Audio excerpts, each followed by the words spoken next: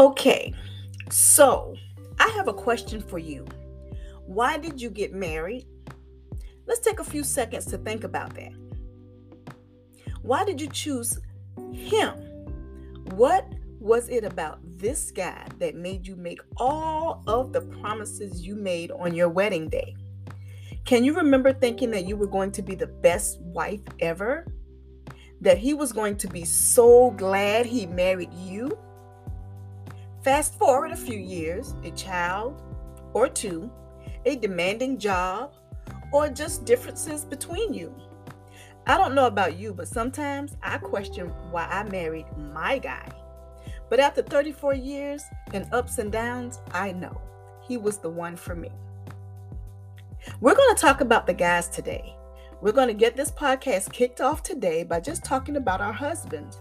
You know, ladies, we often talk about our husbands with our friends. We share war stories about their antics. That can be funny, exasperating, or downright infuriating. And if you think about it, it doesn't matter who they are, where they're from, they are men. They are different yet the same.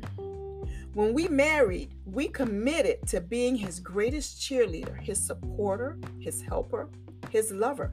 So why did you marry your husband? Here on the Wives Evolving Daily podcast today, we will not men bash because God created man in his image. Here, we will not say anything that will diminish their importance in our lives or in society. But we will examine the man in a way that will help us to know how to cohabitate, how to serve, how to inspire, to become that wife. In doing so, we will dig deep into the hearts of our husbands, wives. I think a good starting point is to see who God made our husbands to be because they are complex creatures. Genesis, the first chapter, 26 through 27, states, "And God said, let us make man in our image, after our likeness, and let them have dominion over the fish of the sea, and over the fowl of the air, and over the cattle, and over all the earth, and over every creeping thing that creepeth upon the earth." So God created man in his own image. Okay, I know you say, wait a minute. My man is not created in God's image. I know you're thinking of situations, instances, occurrences when you are like, I'm not so sure. But perception, God created your man in his image. He's not perfect, but he created him in God's image. So I've read the book For Women Only by Shaunti Feldhahn. I don't know if you've heard of this book, but when I tell you this book answers so many questions about our husbands, and guess what? Men gave the answers we want to know. So in Shaunti's book, she polled random men. She asked questions pertaining to marriage and particularly about their wives. I bet that was very interesting. In a nutshell, she shed light on the fact that men have expectations in marriage just as we do. They have expectations, needs of their wives that may surprise you: respect, trust, peace, nurturing, of course, sex. When you got married, did you know that these were your husband's greatest needs? So what does this have to do with Wives Evolving Daily, you say? Well, we must change our way of thinking about our role as wives. We will need to recognize the need for an attitude adjustment. Your approach to having the marriage you desire and God attended must begin with you, the wife. So where do you begin? You have made the first step by listening to this podcast. Do you know that God wants you to have a great marriage? Not a perfect marriage, but a great one. He has placed within you, wives, all of the gifts required to be that wife. Genesis 2:21 states, And the Lord God caused a deep sleep to fall on Adam, and he slept. And he took one of his ribs and closed up the flesh instead thereof. 22. And the rib which the Lord God had taken from man made he a woman and brought her unto the man. And Adam said, This is now bone of my bones and flesh of my flesh. She shall be called woman, because she was taken out of man. Therefore shall a man leave his father and his mother, and shall cleave to his wife, and they shall be one flesh. And they were both naked, the man and his wife, and were not ashamed. That was Genesis 2:21 through 25. Now, I know what you're saying. Well, I'm not his doormat. I'm not this. No. God created Eve from Adam's side. Let's think about that. So, we were given authority in that relationship, not to be the authority, but to walk side by side as his helper.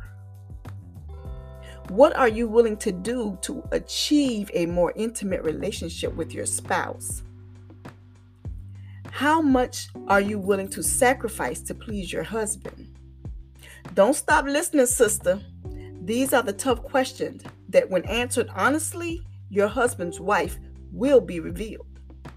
So I have 3 ways to help you begin your evolution. I don't know about you, but I would like to be the wife that my husband's dreams.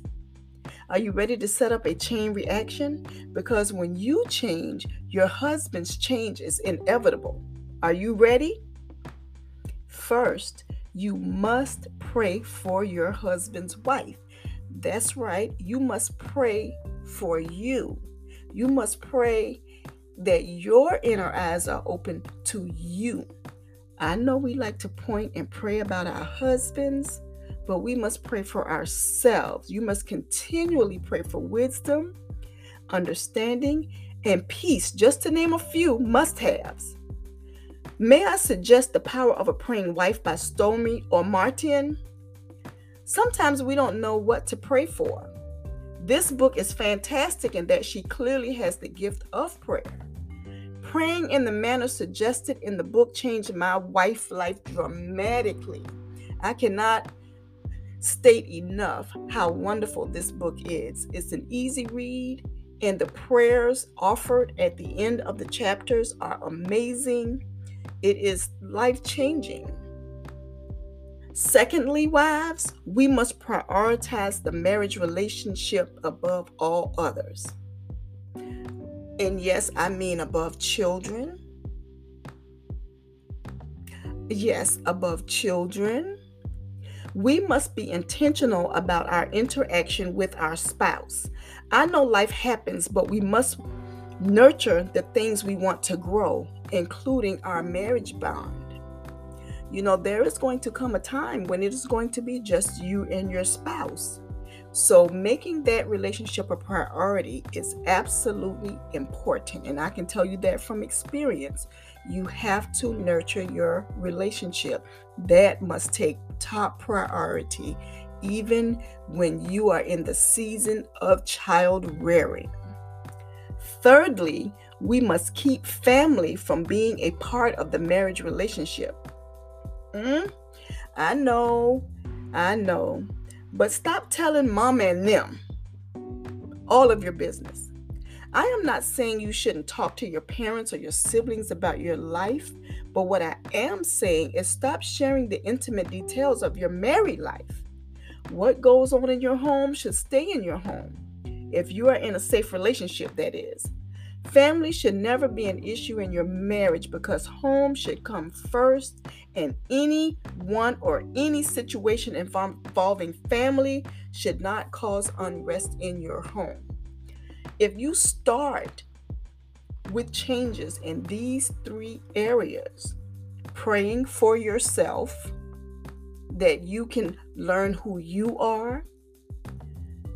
Secondly, prioritizing your marriage, making sure that you and your spouse have time together, especially if you're in that child rearing stage of your marriage. And thirdly, do not let anyone be a point of contention in your marriage, not family and friends. I know these things may seem a little difficult, but I love you, sisters. I want you to have a great marriage. I want your marriage. Every marriage has the opportunity to last a lifetime. And that's as long as each of you are together. But it takes work. It takes work. And here on the Wives Evolving Daily podcast, my sister, that is what we are here to do. So let's do this together. Let's see how much we're willing to sacrifice in order to have the marriage that we should. Let's learn who our husbands are, because when we know who they are, we then know what they need. Let's be sensitive to their needs. Let us not be selfish. I don't know about you, but sometimes I can be very selfish and think about me and my needs, my wants, my aspirations. Sometimes let's take a step back and see what his wants, needs, and aspirations are. Because we just may find out that we can and we will be happy to meet those needs, to help him with those wants, to support and encourage his aspirations. And in doing that, we are building a bond that can become unbreakable. We can divorce-proof our marriage. Wives, we can do that. We will evolve into that wife, the wife that is husband tested and God approved. Until next time, we are going to be prayerful. But before we go, let's pray. God, we come before you in the humblest way that we know how. We're asking that you look on us as wives. We know that you created us to be awesome women, awesome wives. We know that you've given us every tool within us to be the wife that you would love for us to be. We're asking that you give us wisdom to do the things, to say the things that we need to in order to promote peace and harmony in our relationships. Give us wisdom, open our eyes to see the needs of our husband. And God, we're asking you to change our attitude, to help us to look at our husband in the way that we looked at him when we married him on our wedding day. Help us to remember that he is the person that we promised to love and cherish, to honor. And God, we know that you can do this for us. We're depending on you and we thank you. In Jesus' name, amen. Wives, I want you to go out there and be that wife.